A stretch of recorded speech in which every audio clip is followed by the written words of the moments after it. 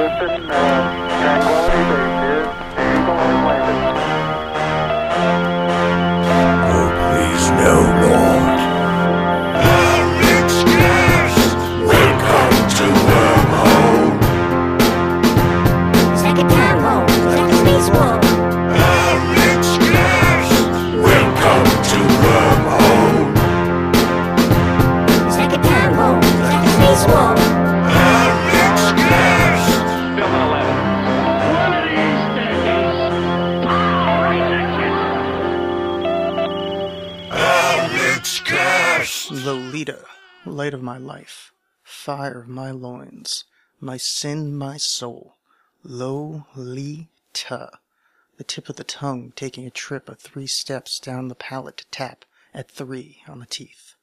Lolita. She was plain low in the morning, standing 4 feet 10 in one sock. She was Lola in slacks. She was Dolly at school. She was Dolores on the dotted line. But in my arms, she was always Lolita. Did she have a precursor? She did. Indeed she did. In point of fact, there might have been no Lolita at all had I not loved, one summer, an initial girl child, in a princedom by the sea. Oh, when? About as many years before Lolita was born as my age was that summer. You can always count on a murderer for a fancy prose style. Ladies and gentlemen of the jury, exhibit number 1 is what the seraphs, the misinformed, simple, noble-winged seraphs envied. Look at this tangle of thorns. Hey guys, it's me, a pedophile from Vladimir Nabokov's Lolita. What's his name, Humphreys? Humperdinck? Something with an H. Anyway, my name's Alex. This is the Alex Cast, and that was the opening paragraph to Lolita. I read that because at some point I asked somebody to give me things to open the show with, and he said that I should do the Lolita thing. There we go. It has been far too long since I last joined you, and I want to explain myself. This is not my normal, I got sad and didn't do the show, or my I'm too lazy and didn't do the show, or I got disinterested and didn't do the show, or my tongue did that thing where I mispronounced every word in a row, in a sequence ending in my eventual suicide. No, I did not do a show for this reason. I did a bunch of guest spots, not a bunch, 2, and kind of in the midst of doing those, I sort of spaced out in doing my own show, both of which I wouldn't say I researched, but I did brush up on the topics, and, well, frankly, in my head, I kind of made a little bit of a check mark next to did podcast. This check mark was ill-advised. But now I am back, talking into a microphone, for you, the lovely audience.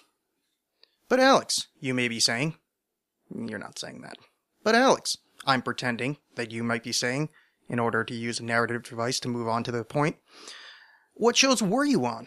Well, I'm glad you asked, invented narrative device. I was on the Whatcast. You know them. They've been on this show. I've been on their show. Their show's been on this show. This show has been on their show. I don't really know where I am anymore. But I went in there and talked about tarot and chaos magic. I guess it was good. I don't listen to shows I'm on. I mean, I listen to the Whatcast, but not the episodes I'm on, because, well, I live with me already, and I'm good. I don't need to be reminded of what I'm like.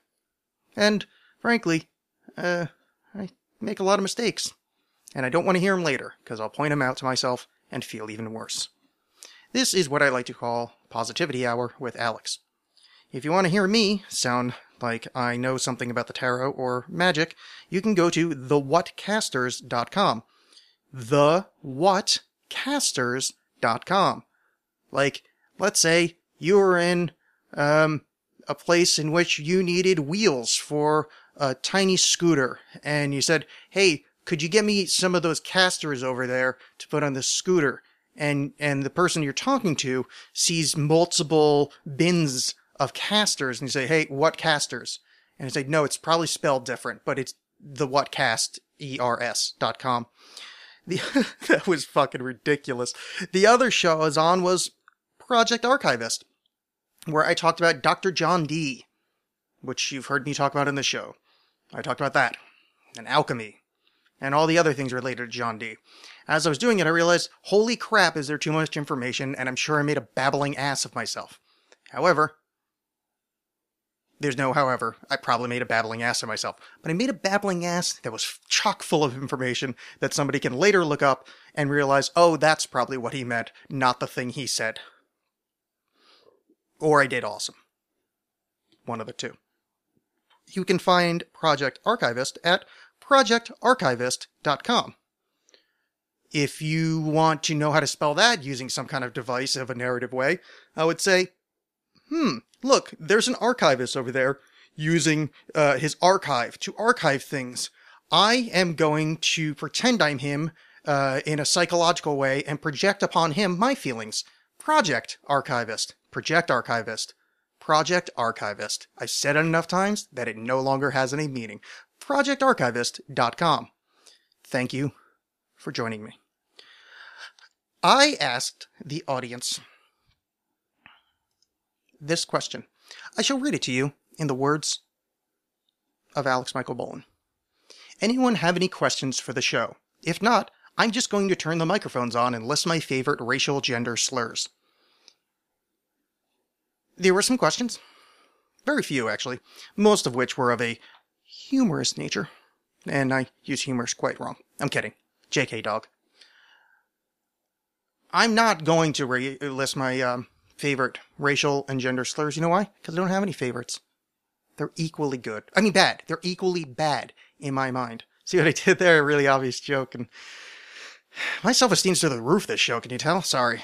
I'll get back on. No, sorry. Shut up. It's going to be an awesome show. So, the questions go as this. Gina Lewis wants to know, based on the joking question, the origin of the racial slur cracker. Can I discuss its origin? You know what? Frankly, I can.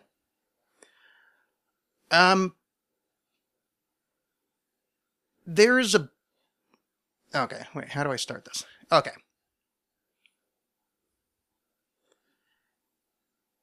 Corn cracker, like Jimmy crack corn and I don't care, Jimmy crack corn and I don't care, Jimmy crack corn and I don't care, I don't remember the rest of the words. That was used for, it was like a corn cracker was the term for like poor white farmers. So that was like kind of the, I suppose it like hillbilly, but maybe not hills, because you probably don't farm on hills that often. But, you know, like just poor, and then it became crackers.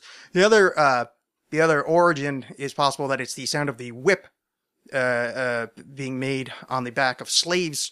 So the slaves are like, it's a crack of the whip, and then the slaves would be like, hey, that's Cracker over there. Like he's the guy who cracks this horrible thing on my back. And then there's another one that it's wait, I brought up a page actually. With other things, okay. Derived from the verb to crack, used in the sense of to boast, as in not what it's cracked up to be. In Elizabethan times, documented in Shakespeare's King John, 1595, what cracker is this same that deafs our ears with this abundance of superfluous breath? Superfluous breath. I can say that word without looking at it. Superfluous. No, I can't. It's just a hard word. I'm never using it again.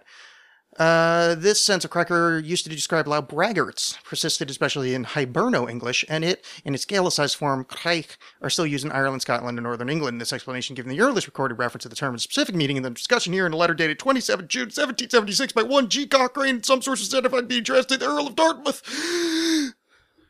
I should explain to your lordship what is meant by crackers. A name they have got from being great boasters. They are a lawless set of rascals on the frontiers of Virginia, Maryland, the Carolinas, and Georgia, who often change their places of abode. Well, that's weird. Well, anyway, I think now, cracker means this, and I don't. Let me break down what meaning means, and that sounded sarcastic, but I don't. It doesn't matter what a derivation of something is, where something comes from. I mean, it matters to nerds like me that actually study and read about this shit.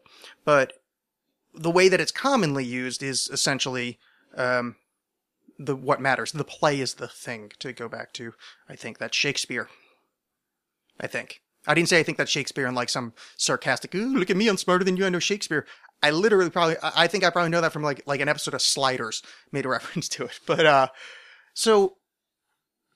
I think now crackers, I think the common derivative, the way that I think people think of it is the whip crack thing. And also,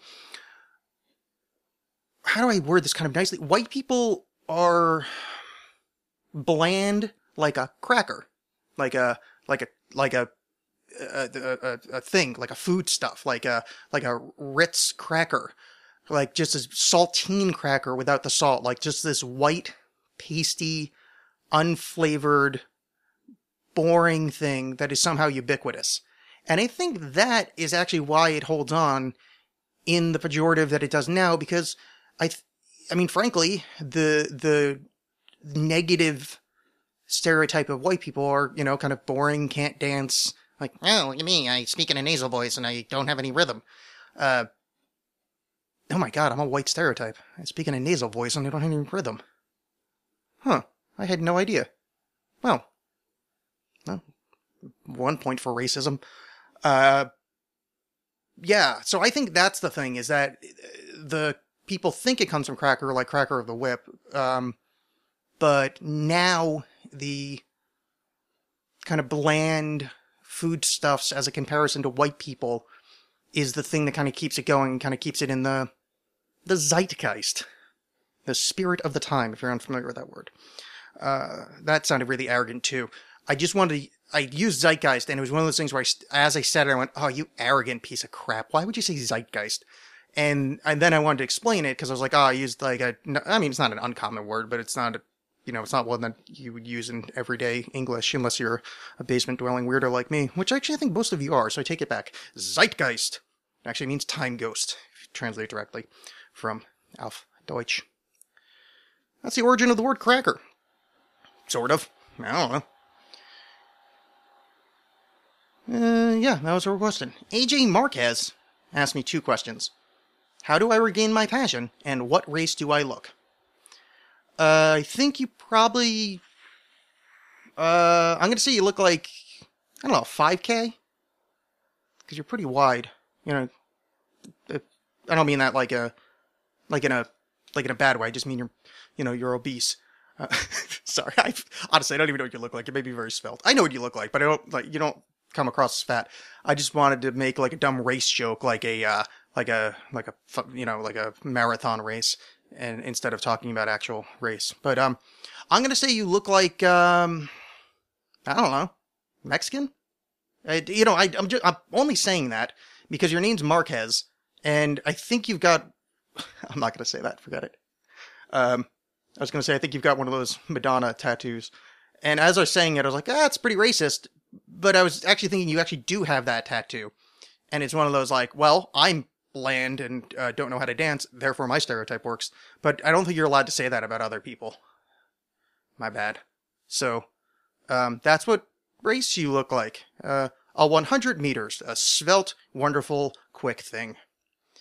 Let's stop talking about this now before I dig this hole any deeper. How do I regain my passion? I don't know. Why would you ask me that? Oh yeah, because I asked for questions.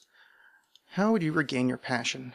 Let's see. What I know about you, Mr. AJ, is that you were, or are, trying to do the stand-up comedy, the standing in front of a crowd and saying funny things. From what I've heard from other stand-up comedians and comedians, that the way that you succeed in comedy, especially when you're starting, is you just have to get as much time as possible. Go up every night if you can. Just bomb as often as you can. Keep persevering. So passion at this point of your comedic career I don't want to say isn't important, but I think right now it's more the yeoman's work that's in front of you is the important part, because you just need time. And then as you get in the habit, I think passion comes from that. So, you start getting that kind of addicted to the laughs sort of thing. and then you keep moving on, and passions spring from there. So how do you get your passions back? I think you need to do the work. You need to show up every night, say some jokes into a microphone, start a podcast, try to be funny on that. I know that sounds like, oh, everybody's got a podcast. Yeah, they do. But that's kind of the point, is that if you start your own, well, I mean, no one's going to listen, but you will have to, force yourself to learn how to talk into a microphone for long periods of time. You have to think on your feet quickly. There's a lot of transferable talents between stand-up and podcasting. A lot more probably from comedy to podcasting than podcasting to comedy, because I've essentially never done stand-up. I long story short, there's a thing in middle school where I was fucking around, but did not, as anywhere near an adult, I've never done stand-up. But I cannot imagine.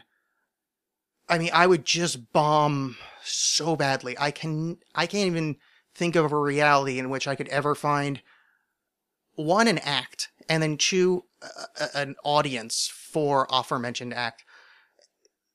The numbers I get on this show are often involve a comma. They regularly involve comma, whatever. But that's over majority of the United States, and then a lot of England. I get a lot of English listeners, and all across Europe and some Australia, and a lot of across the world to get that many people. Because I'm weird, and this show is weird, and it doesn't make any sense that some episodes it's all really puerile humor, and then other episodes I'm trying to explain, how Gnostic wisdom works, or how conspiracy theories are a faux god in a modern world, which I'm going to get to later. I think I might. But anyway, yeah. So regain your passion by doing the yeoman's work. Show up every day, carry water, chop wood. And yeah, I haven't said carry water, chop wood in a while. I think it's mostly because I've been lazy, and I've just been kind of languishing and being depressed and horrible. So I haven't been chopping wood or carrying water. Every time I say that, I feel like I say chopping water and carrying wood. And it's the same as saying coin toss. I always feel like I'm going to say toin toss. And after I say it, I feel like I said it the wrong way. You could write in and yell at me if I did. Brett, our friend Brett, the altered one, says Wacker Neuson, which apparently Wacker Neuson SE is a multinational company that develops, produces, and sells light and compact construction equipment and provides associated services. Why would I talk about Wacker Neuson? Did you make a mistake and copy-paste something wrong, or is there a conspiracy theory? No, I mean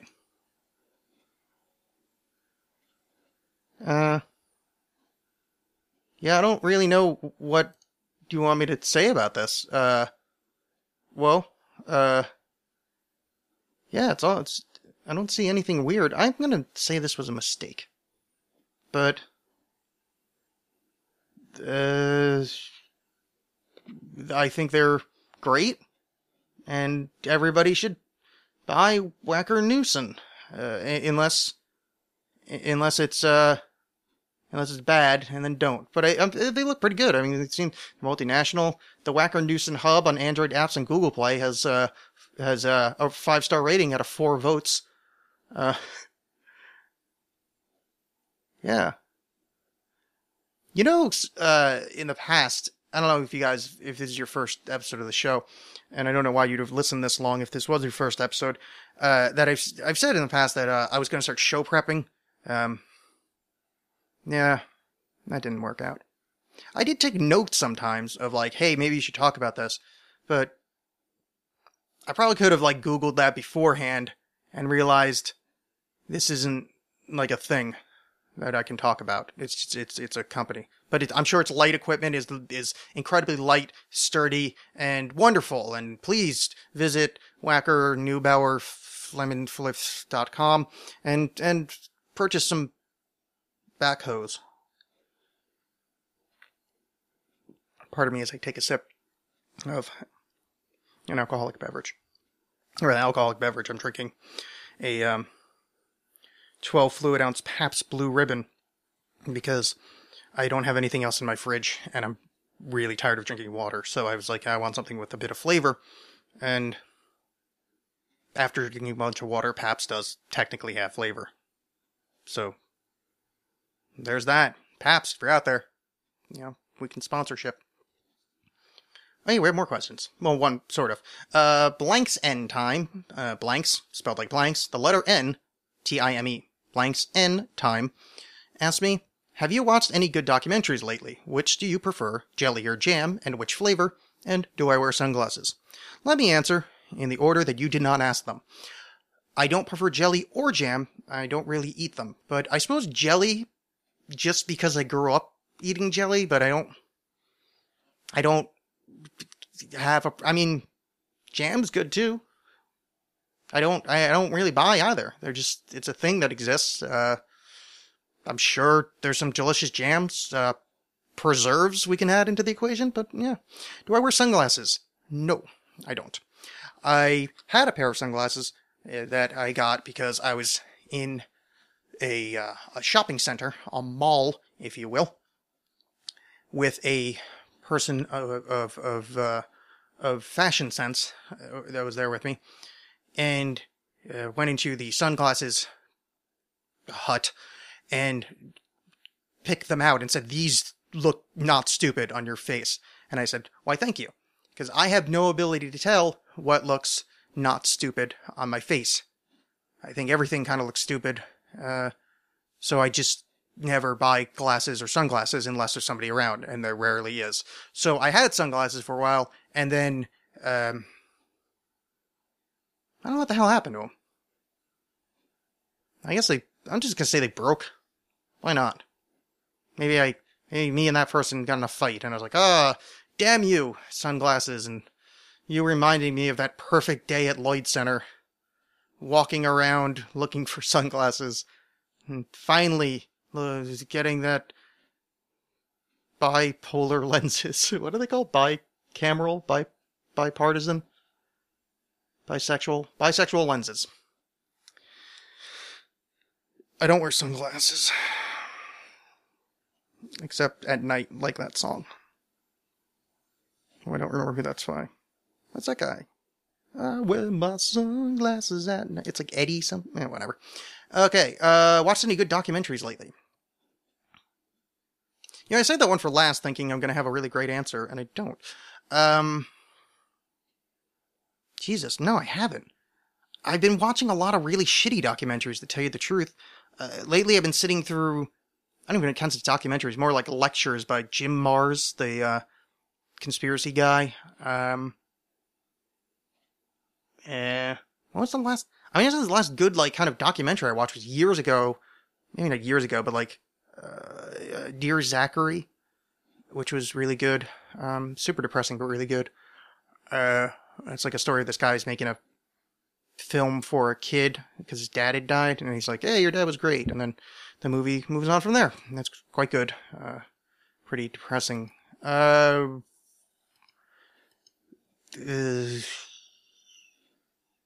John Anthony West's Magical Egypt is really good. That's like a 7-part documentary series about symbolist interpretations of Egypt. I've talked about that before. I watched that years ago. That's it. Sorry. I really wish I had.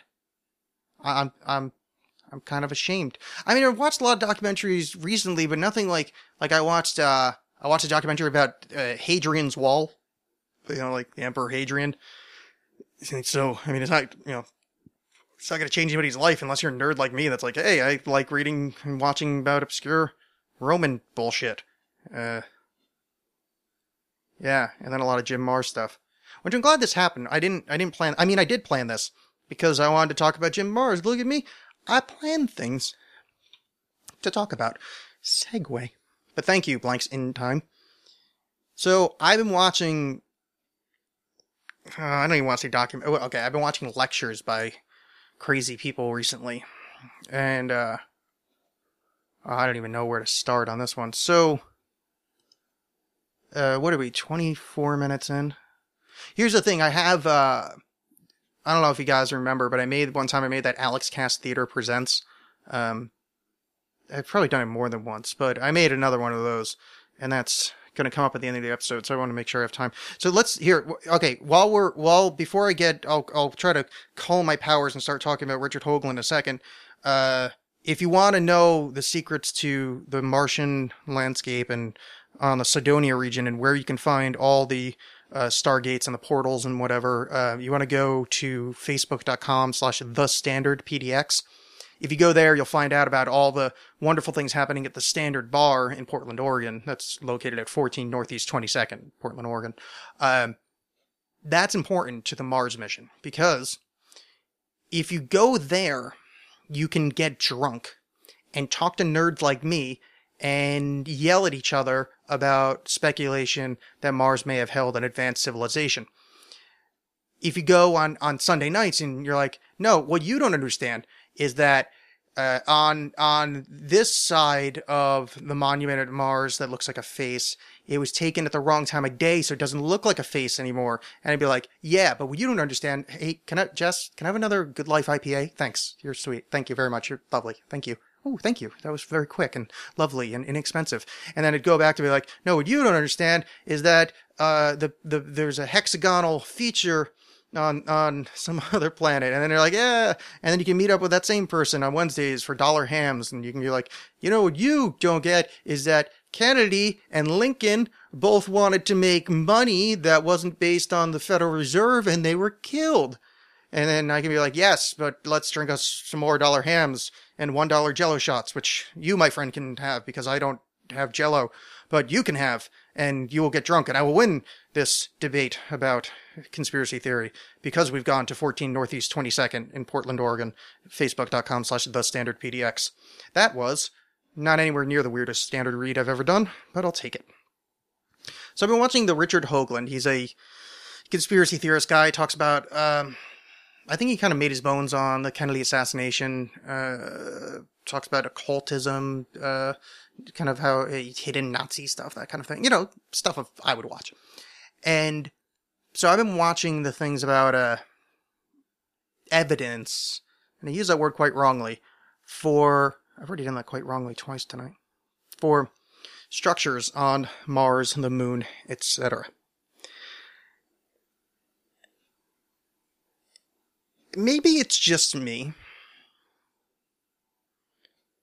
but here, this is the quote I wrote down, and this is what I wrote down so I can't see any rectilinear geometry. That was my quote. So he shows a picture, many pictures, and says, you can see this is obvious geometry evidence for structures.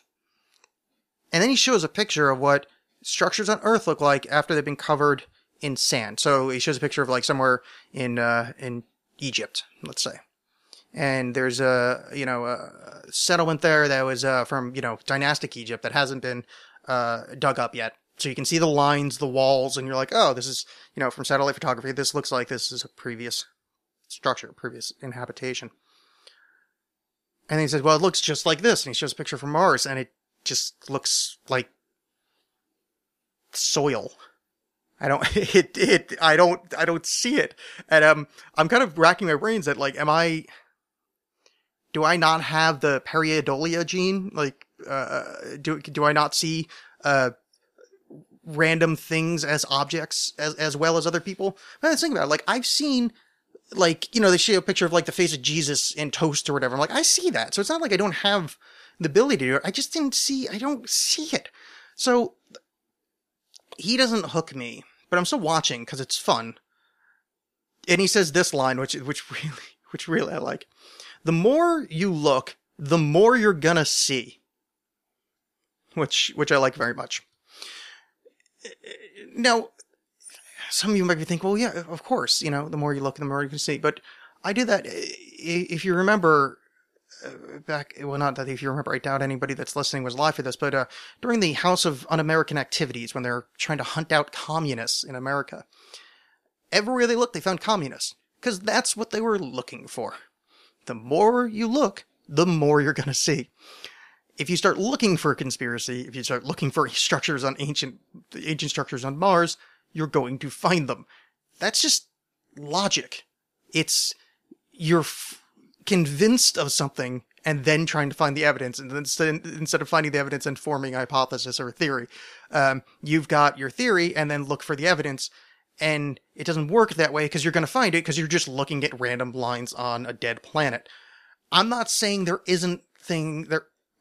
aren't things on Mars that are odd, anomalous. That Cydonia region shit is weird. There's pictures that are weird, and then there's stuff where it just looks like random lines. So at one point, he's showing an alluvial fan on in a crater. Alluvial fan is, though I learned it as alluvial plain when I was in geology. Thank you. Essentially, it's a picture a fan, like a Japanese fan, like you wave in front of your face. It's that where it's like, essentially it throws sediment down under like a lake bed, like to a lake bed. So it's kind of like almost a river looking thing. Then it spreads outwards. So it's like a V shape almost. And it throws sediment down. And it's important. So he's showing that, and he goes, well, this is an important thing, is that here, and this is where he's showing these structures, which I can't see. And he goes in this thing of, well, here is a heat map of this area where, you know that heat map has and he keeps using big words. And I'm not saying he keeps using big words like I'm some idiot that doesn't know large words. Like, I am an idiot, but I know a lot of big words. Like, it's not like he's going over my head. He's just being purposefully obfuscating. Even though I used obfuscation wrong. I used the tense of it wrong. I only tried to use it because like, ooh, let's try to throw a big word out here, and failed miserably, which is why I try not to use big words. Anyway, sorry. Let's talk about this thing saying, if you look at the alluvial plain, where there's these structures, one of the bits of evidence that this is man-made, or pardon the word man, but man-made, is that if you look at the heat map of it, that hard structures hold heat more. And he says, like metal, like buildings, I forget what else he word, like parking lots, and that's the key thing here. Like parking lots, which would, made of concrete, if you've ever been to a concrete parking lot or parking structure. Now here's a fun little fact about alluvial plains, alluvial fans, and sediment. What that's referred to is concretion, because it's tiny sediment things with mixed in with water and various other things, and then it solidifies into something very similar to concrete, because that's kind of how it happens. That's how limestone is made. Well, that's not really how limestone is made, but you get the idea.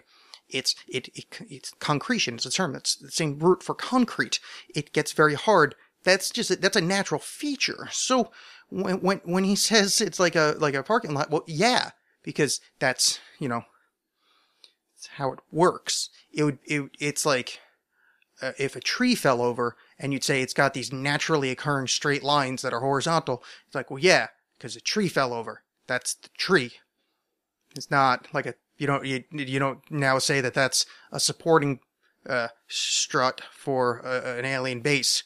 The tree fell over. So there's a lot of that. I don't know if that made sense to you. I think that made sense. I think I explained myself clearly there.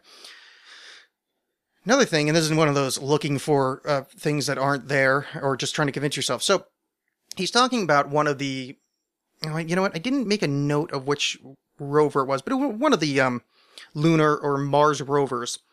And he says, well, that looks like that robot Short Circuit. Remember that great movie Short Circuit? Well, it looks like that rover, right?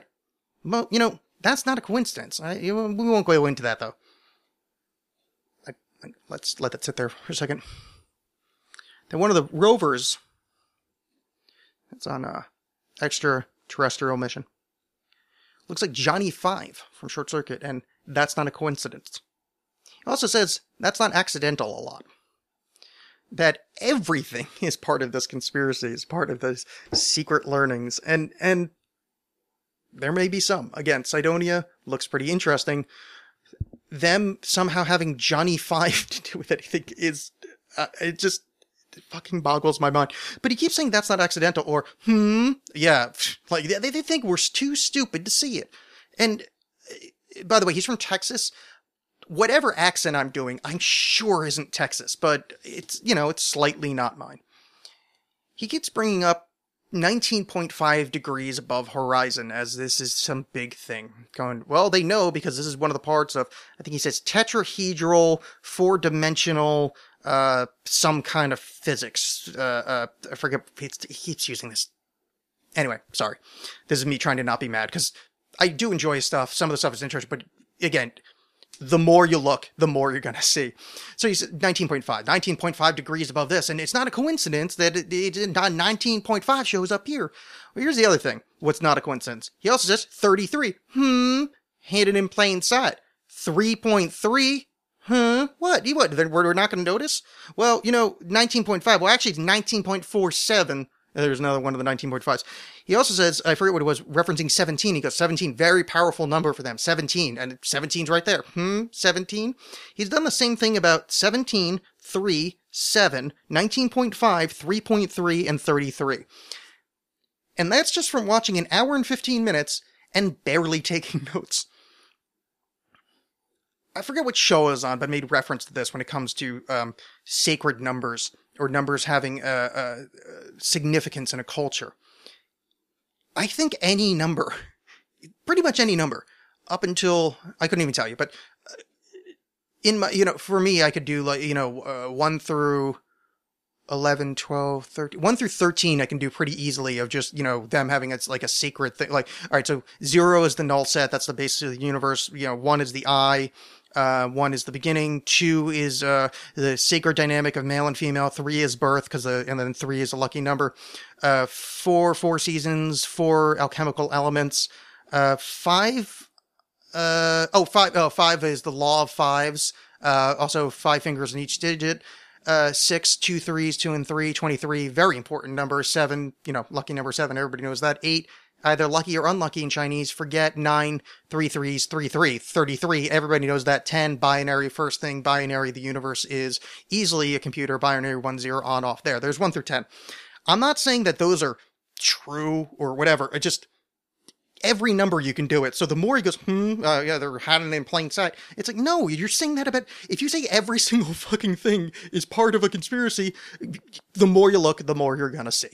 So, I don't know, I was just watching it, and it was just kind of getting, I don't know, it was getting to me, and I can't see any rectilinear geometry, I don't see it.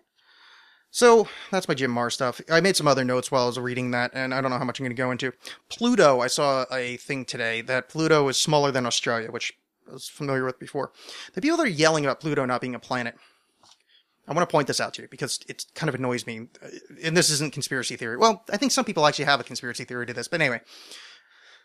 There is a bunch of shit out there near Pluto in the asteroid belt and the Kuiper belt, whatever, that are the size of Pluto. Pluto's tiny. It's the size of Australia. There's the one I can think of is Eris is a dwarf planet, and then Pluto. There's a bunch of others that are either similar. I think there's one that's even bigger than Pluto. So if you consider Pluto a planet and you want to have a definition of what a planet is or isn't, if Pluto is one, you'd have to add like 6 others. And when I say 6, I don't fucking know. More than 1. So Pluto is a dwarf planet. It's not a planet. Yes, we used to think that, but we also used to believe in a geocentric universe. So, sorry. I apologize to Pluto. I'm a fan. Percival lol. Double thumbs up to you. But it's not a planet. It's a dwarf planet. And if you want to call it a planet, then we've got like 15 in our solar system. Just wanted to point it out. What else are we talking about? I keep saying sorry. We're at 40 minutes already. What else do I have here? A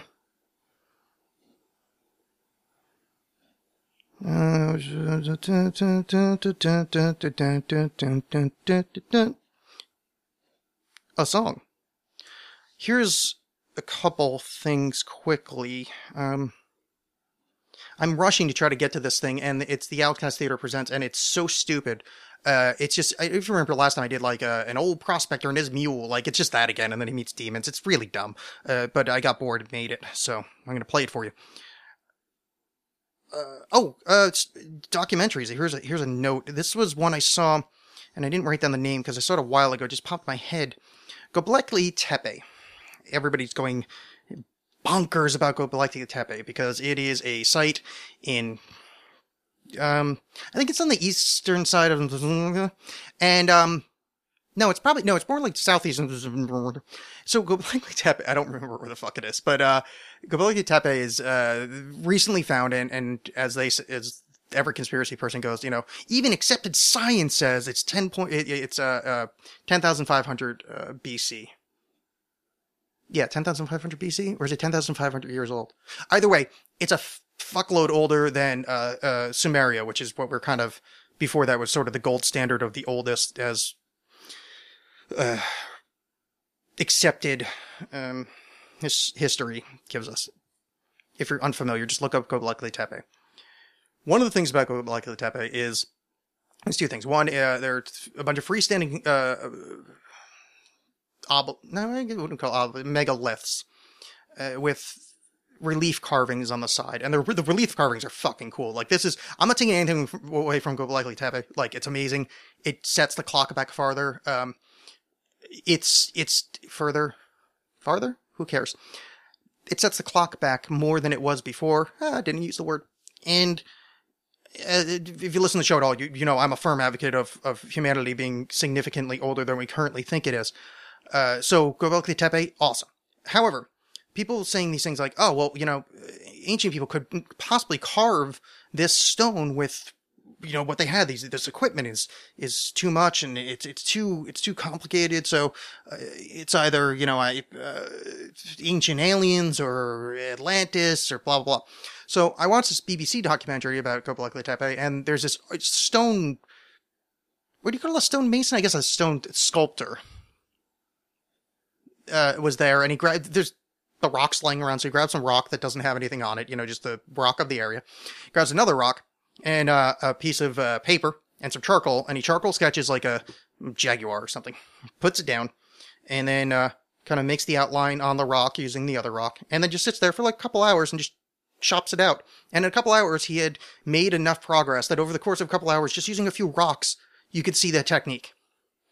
And it just took some rocks and manpower. There's no reason to make this overly complicated. And the reason I bring this up is I'm not trying to take magic away from the past. I just want to give ancient people some credit. It's not that, yeah, it's complicated. It's fucking amazing what they did, but it's not UFOs amazing. It's human ingenuity amazing. So, Göbekli Tepe, if you watch that BBC special, I guess it's like BBC Göbekli Tepe. You might stumble on it. I wish I'd written it down, but this was a while ago, and it just reminded me because all the conspiracy guys keep bringing this up now, and I'm already tired of it. Which that brings me to the other side of this.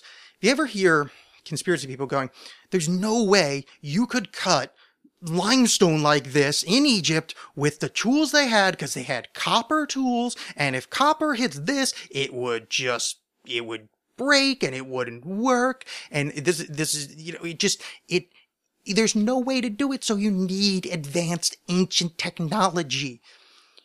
So, if you type, just look on YouTube, because I saw this in multiple places. If you type, basically just type, cutting limestone with copper and sand. And actually sometimes just string and sand. String, yeah. So, there's video of it. It's like a copper saw. Basically just a length of copper that's flattened. Like, it looks like a saw made of copper. Now, yes, if you tried to cut limestone with that, it wouldn't work. However, when you pour sand into it, which sand is ultra dense silicate. Ultra dense. It's like diamond hard. Don't quote me on diamond hard, because I don't know fuck all about this, but it's super dense. And you pour it on there, and then rub the copper back and forth. Cuts through. I would even say cuts through like butter, but it doesn't. It cuts through like something that takes a lot of fucking work. But you can see it. You can see people doing it. You can see modern Egyptians using very similar techniques. There's people that reenacted it with the copper tools they had at the time. This is not a mystery. How they move giant stones, there's still some mystery. How they cut out these obelisks that are fuckloads of tons. I don't know, 100 tons, 200 tons. That's probably too much. By the way, some shitload of, and then made them stand, like, yeah, there's significant amount of stuff that's probably a little not understood about that. But the cutting, it's there. You can see evidence of it. I like this conspiracy stuff. I like this alternate history stuff. But I think when something is definitively shown to be wrong, you have to throw it out. And if they say you can't cut this limestone using the tools they have, and there's a video of people on YouTube doing it, and not a video like, some kid in Australia. Like, these are professional fucking scholars showing reenactments of it. This isn't some bullshit, FX studio. It's there. Throw that out and stop asking that question, because then the rest of your theories will hold more weight if you start throwing those out. The ones that have been solved. And it's just listening to, Hoagland and, Jim Marrs. By the way, earlier when I was talking about Hoagland, there's a bunch of Jim Marrs in there as well, because at some point I stopped talking about one and started talking about the other, because I've been watching them nonstop. So, sorry. I kind of forgot which one's which. I think they're both from Texas. Hoagland wears one of those bolo ties or whatever they're called, and Jim Marrs wears a cowboy hat and has an accent. So, I'm sorry to have conflated the two, and I'm not sure if that's the right usage of conflate, but, I just looked at my notes and saw Hoagland and then / Jim Marrs. Well, actually I wrote Mars, and I realized, I was like, I spelled Mars with 2 R's. What am I, an idiot? Oh, yeah, I am an idiot, but not in that way. I'm an idiot because it's Jim Marrs. Anyway, I just got tired of people repeating the same shit. I always go on about the Zecharia Sitchin thing where, none of the translations that he put out of all the Anunnaki shit, them blah, blah, blah, that it's not there in the text. And I want people to throw it out and kind of restart from jump, because I think I know there's a shitload of stuff that's unexplained, and the more it gets washed and kind of mixed in with all this horse shit and stuff that's just been explained away, but it's still being held on to, it makes the entire movement seem stupid. Like somebody like Graham Hancock, who, besides the Sitchin stuff, which I don't know why he still buys into that, he seems to be doing a really good job of scholarship. Like he's putting in the hours, he's putting in the work, and somebody like that should be getting some mainstream, he's getting mainstream attention, I think, at some level, but he's getting some respect because he's putting in the scholarship, he's putting the hours, putting in the work. But when he's on the same bill as, somebody talking about fucking the pyramid as a giant power plant, or, Atlantis's caloric currents having the nodal points being the various pyramids and yada yadas. That shit's cool. I love reading about it. In fact, I know a lot about the nodal points of caloric currents, but that doesn't mean that should be held in the same regard as proper scholarship. So there's just a few things. It's just that's the carving thing, the sand cutting and the carving at Göbekli Tepe. And, another thing, and this, I'm finishing up very soon, just the end of my Egyptian, I get annoyed by, people saying wrong shit. There's no carvings, there's no hieroglyphics explaining how they built the Great Pyramid. There's no hieroglyphs to say how they moved these stones. That's an outright lie. That's not true. There's plenty of hieroglyphs showing people, pulling sleds with giant fucking stones on them. The hieroglyphs are there. I don't remember it off the time, but there's a word for sled that we know, that we can translate. There's a word, there's a picture. It looks like a fucking sled. It's people with ropes with a big fucking block on a sled pulling it. Recently, they showed, in I forget if it's in a hieroglyph or somebody just figured this out, but I think it's from a hieroglyph. They saw people kind of, pouring stuff, before it. Don't quote me that that's actually from a hieroglyph. All that sled stuff is on hieroglyphs. But either way, I saw this recreation of, if you pour water on sand before you pull the sled over it, it decreases the drag, like, exponentially if you get the kind of moisture level in the sand perfect. And so it's not like expending the energy of pulling, 100 tons, you actually only have to pull, like, 10 tons or whatever. It's almost like a pulley action. So it almost turns into like an ice surface kind of thing. Like imagine pushing something super heavy on ice and something super heavy on concrete, or on an alluvial plain in Mars. You can see, you can kind of picture the difference. So yeah, there are hieroglyphs showing people pulling ropes with sleds with stones or statues on them. So if you see somebody that says it, in a documentary, understand that is not even disproven, it's just wrong. It's always been wrong. Somebody said it once, and these people keep repeating it, and that's why I want Sitchin stuff to go away.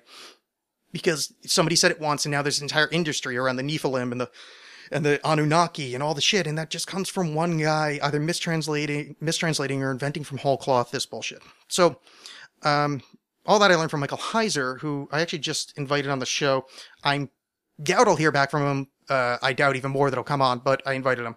He's a guy that kind of, I don't know, just points out how Sitchin may have not been exactly right. And I tend to agree because all of the cuneiform tablets the translations are available online, and, well, none of the stuff that Sitchin says seems to be there. So, but I also haven't done all the scholarly work either. I haven't read all the tablets, but I have read the Epic of Gilgamesh. I had to read it in college for my ancient history course, and, there's no genetic manipulation in there. Most of the stories he said he's from there isn't. Anyway, that. So these are things that I said. My name's Alex. I can't see any rectilinear geometry. The more you look, the more you're going to see, and that's important. That's important. Oh, I didn't get to the conspiracy theory thing. I just heard this good quote, and then I'll go into the Alex Cast Presents. I heard a quote that, and I'm misquoting, so that goes something along the lines of the belief in conspiracy theory rises in the exact proportion that the belief in God drops. And I thought that was really cool, that conspiracy theory becomes sexy because you're still wanting to give your power to something higher, that, you're not living in an absolutely randomized universe where at any second your heart could pop, a meteor could hit you down the head, or a spare bullet could show up somewhere, that's, whatever, you could have a chainsaw fall out of a building. No, if something bad happens, because the hidden hand is behind it, the Illuminati, the Bilderberg Group, they are pulling the strings of what happened, because to live in a world that is completely unordered and is completely based in, essentially chaos is too scary for people to take in. Before conspiracy theory, that was God. Well, God made it happen. It's the will of God, etc. You get the idea. And I just thought that was a cool comparison. Again, much like there's shit on Cydonia on Mars that I actually think, dude, that's really hard to explain as a natural feature. Like, to me, that really looks artificial. In that way, I'm not saying all conspiracy theory is shit, but I think the more, again, polluting the water, or diluting the goodness, is the more conspiracy theories pick up, the more everything becomes a conspiracy, the less the good ones or the real ones kind of spring out. And I just thought it was interesting, and I think it draws a good parallel between the belief in God and the belief in conspiracy theory. So, yeah, I just found it interesting. I thought I'd share it with you guys. Yes. My name is Alex. You can find everything about me on alexcast.com. Alex is always spelled with 2 X's. Not everything about me, but you can find previous episodes. I've written 2 books. The last one's called Periphery. It is a corker. It is a fiction book. If you like weird shit, you'll like it.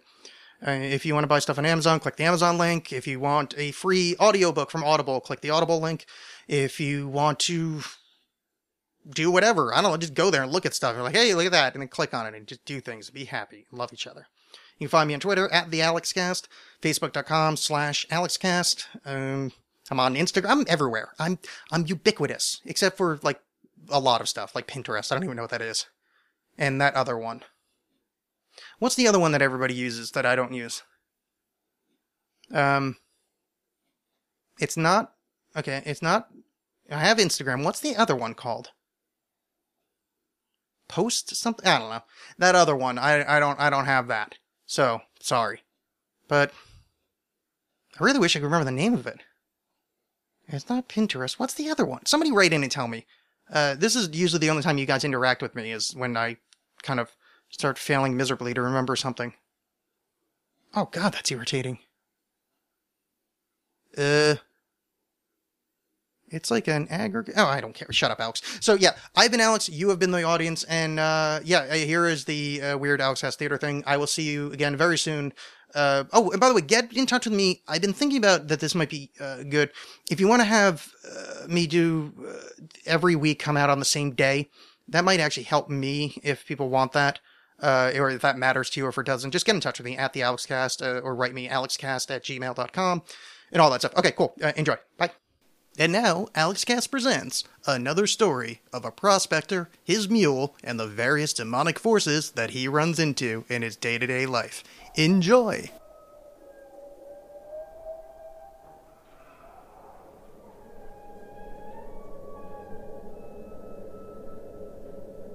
I've had many years of adventure, battling demons, the forces of iniquity, trying to better the course of mankind, leaving the world a better place from which I had entered it, unless, of course, I had summoned the aforementioned demons, or caused the inequity, and then I'd say that I'm trying to leave the world in a bit of a wash.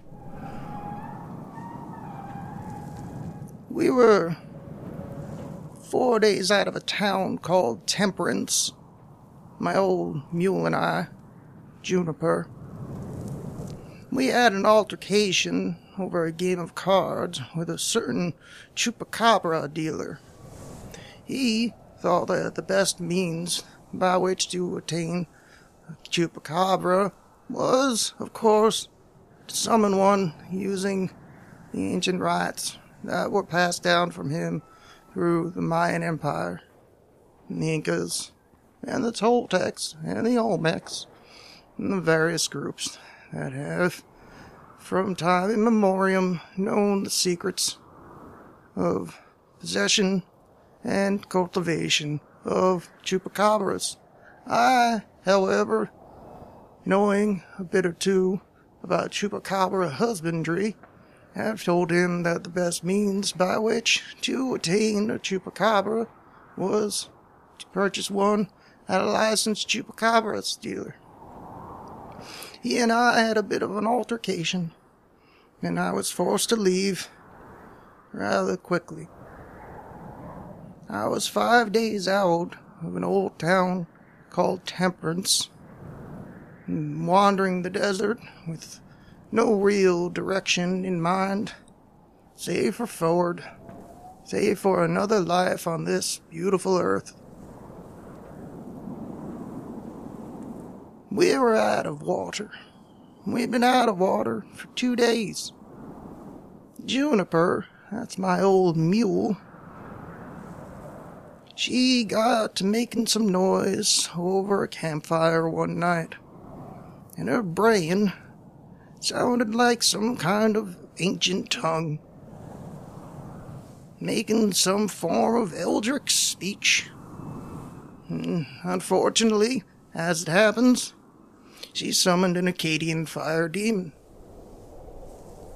I, thinking quite quickly, if I do say so myself, consecrated the water inside of our canteen, and I doused that Akkadian fire demon in the consecrated water, then sent it back to the nether realms for which it came. Juniper, for her part, looked abashed, and I did not blame her. Many times the braying of a mule will sound like the summoning charms behind ancient and demoniac forces. However, blame or not, we were out of water, and we were too far away from a town called Temperance to turn around and hope that that chupacabra dealer would not shoot us on arrival. We would have been long dead from thirst before we arrived. So I found myself in that old quandary, the one that many men, and I'm assuming many women, and many other upright, thinking creatures on this planet have found themselves in, and I'm sure you know the one. Should I drink the blood of my old mule, or should I die thirsty in this desert and become a mummy like so many others, rattling across the Atacama? And that was the question, and I did not know what the answer would be. But sweet little Juniper, she did not seem the type to want to be drank. And so, with my parched tongue and her slow walk, we moved deeper into the desert. We came upon, if I recall correctly, a patch of cactus. Cactus, one of the things that some of you may know, and often hold enough water to keep a man and his steadfast mule alive until the next town. More, if that man and his steadfast mule had not, as was in my case, annoyed a chupacabra dealer, could return towards temperance. I, being the man that I am, and her being the mule that she is, decided to eat upon the sweet, watery insides of the cacti. We gloated ourselves on it.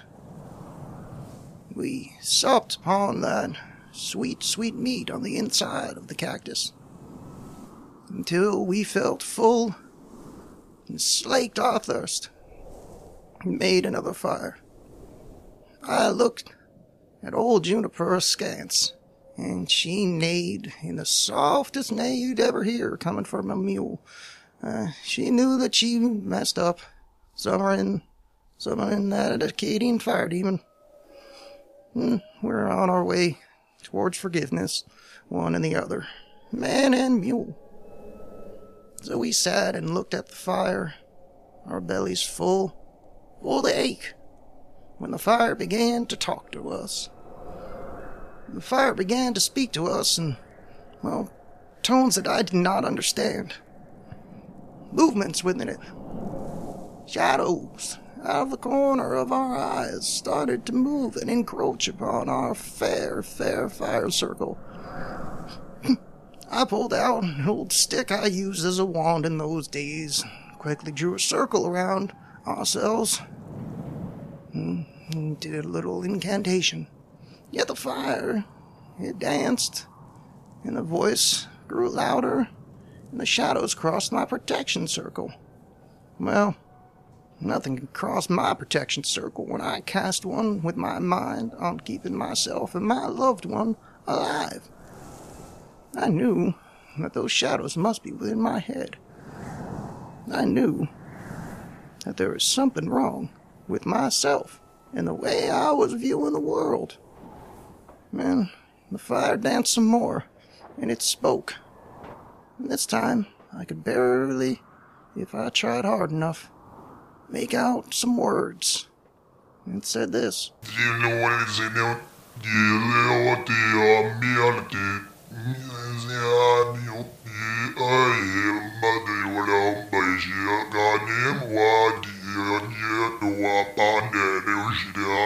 Mr. Fire, I do understand that you're saying words to me, but your tongue is unfamiliar. I know many of an ancient tongue. I know what I thought would be all of them, but I hear the sounds of antiquity in your rattling. Do you know any of the tongues of man that currently walk this planet? And so the fire, it rose mighty high and coalesced itself into a shape. And that shape, it became dark and black and sat next to us. It was the form of a man, vaguely. It had no features per se, just blackness. But there was solidity to it, and it spoke to us again. And this time, its voice, although difficult to understand, spoke in something very similar to English. We learned of the language of the first. We speak of the first. We watched as they fell, and you were raised. You were raised, and they spoke with the primal language of the angels and the God. And God, He spoke on them. And you gave yours the second language, but we are the first, and we taught the earth to speak in our words, and your words mean nothing. We are all places of the first, and we have lost it. We have lost all. We have lost our earth. Well, I do understand where you're coming from. I too would be upset if my world was lost to me. And you, if you have been paying attention, do know that my world was lost to me. That this is not the place where we were bound to be living in this time. We should be farther along, but we are not. So I feel your pain, Mr. Buzzing Demon. But I do not hold it against us humans. You may blame God, for he is a vengeful son of a bitch. That God has destroyed more than anything that you demons could even think about doing.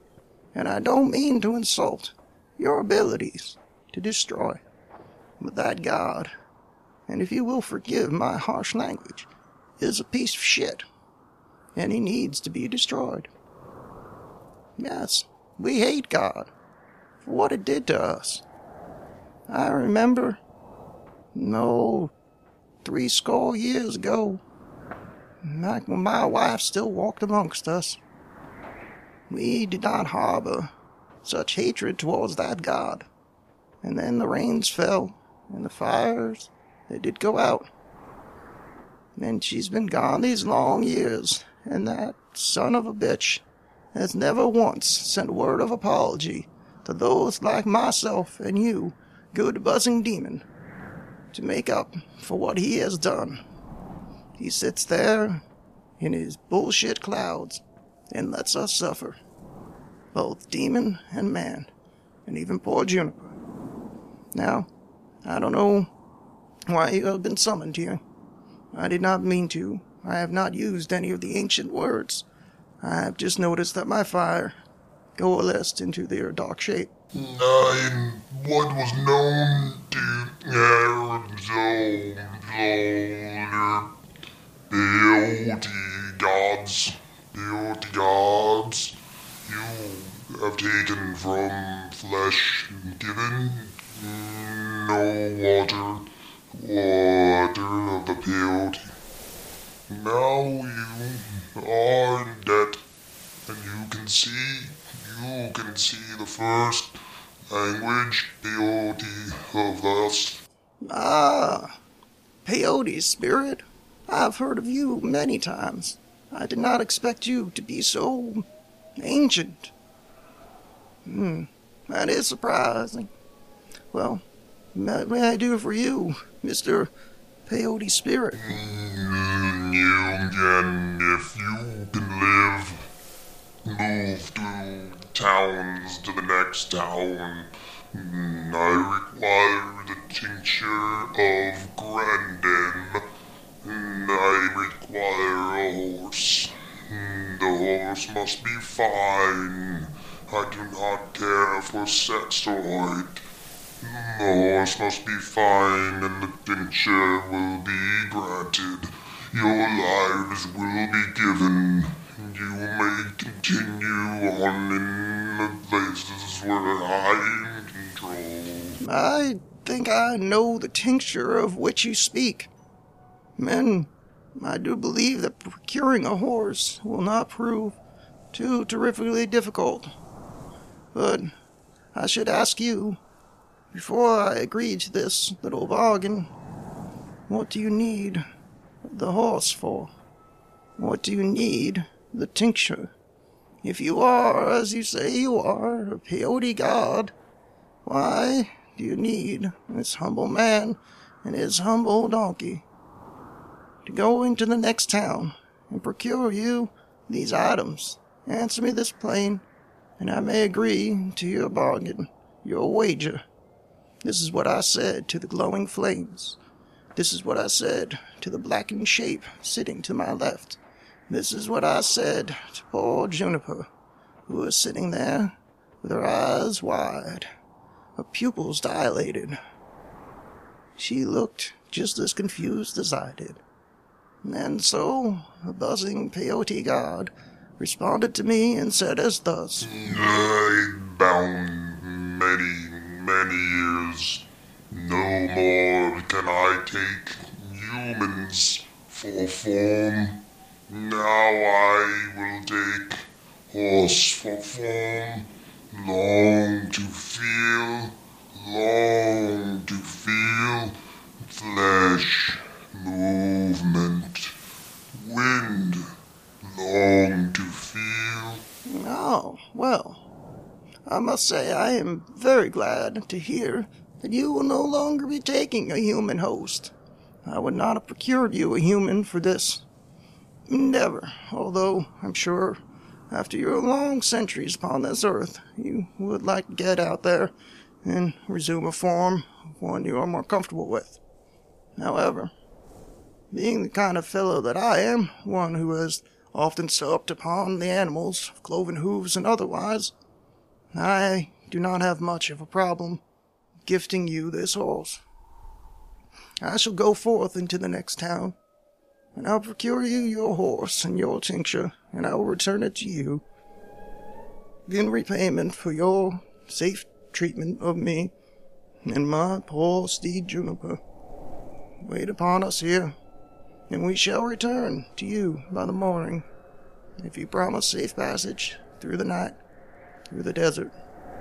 You, O mighty peyote god, must keep away the snakes and the things in the night that would do us harm, and thus I will move forward into that unknown darkness, to do you, my newest friend, you, ancient god of the peyote plant, a favor. Please wait on us here, and we will return to you as quickly as my old mule's legs will allow. Tune in next week when our prospector finds himself in a spot of trouble down to the cement mixer. This has been Alex saying dumb shit in a stupid voice.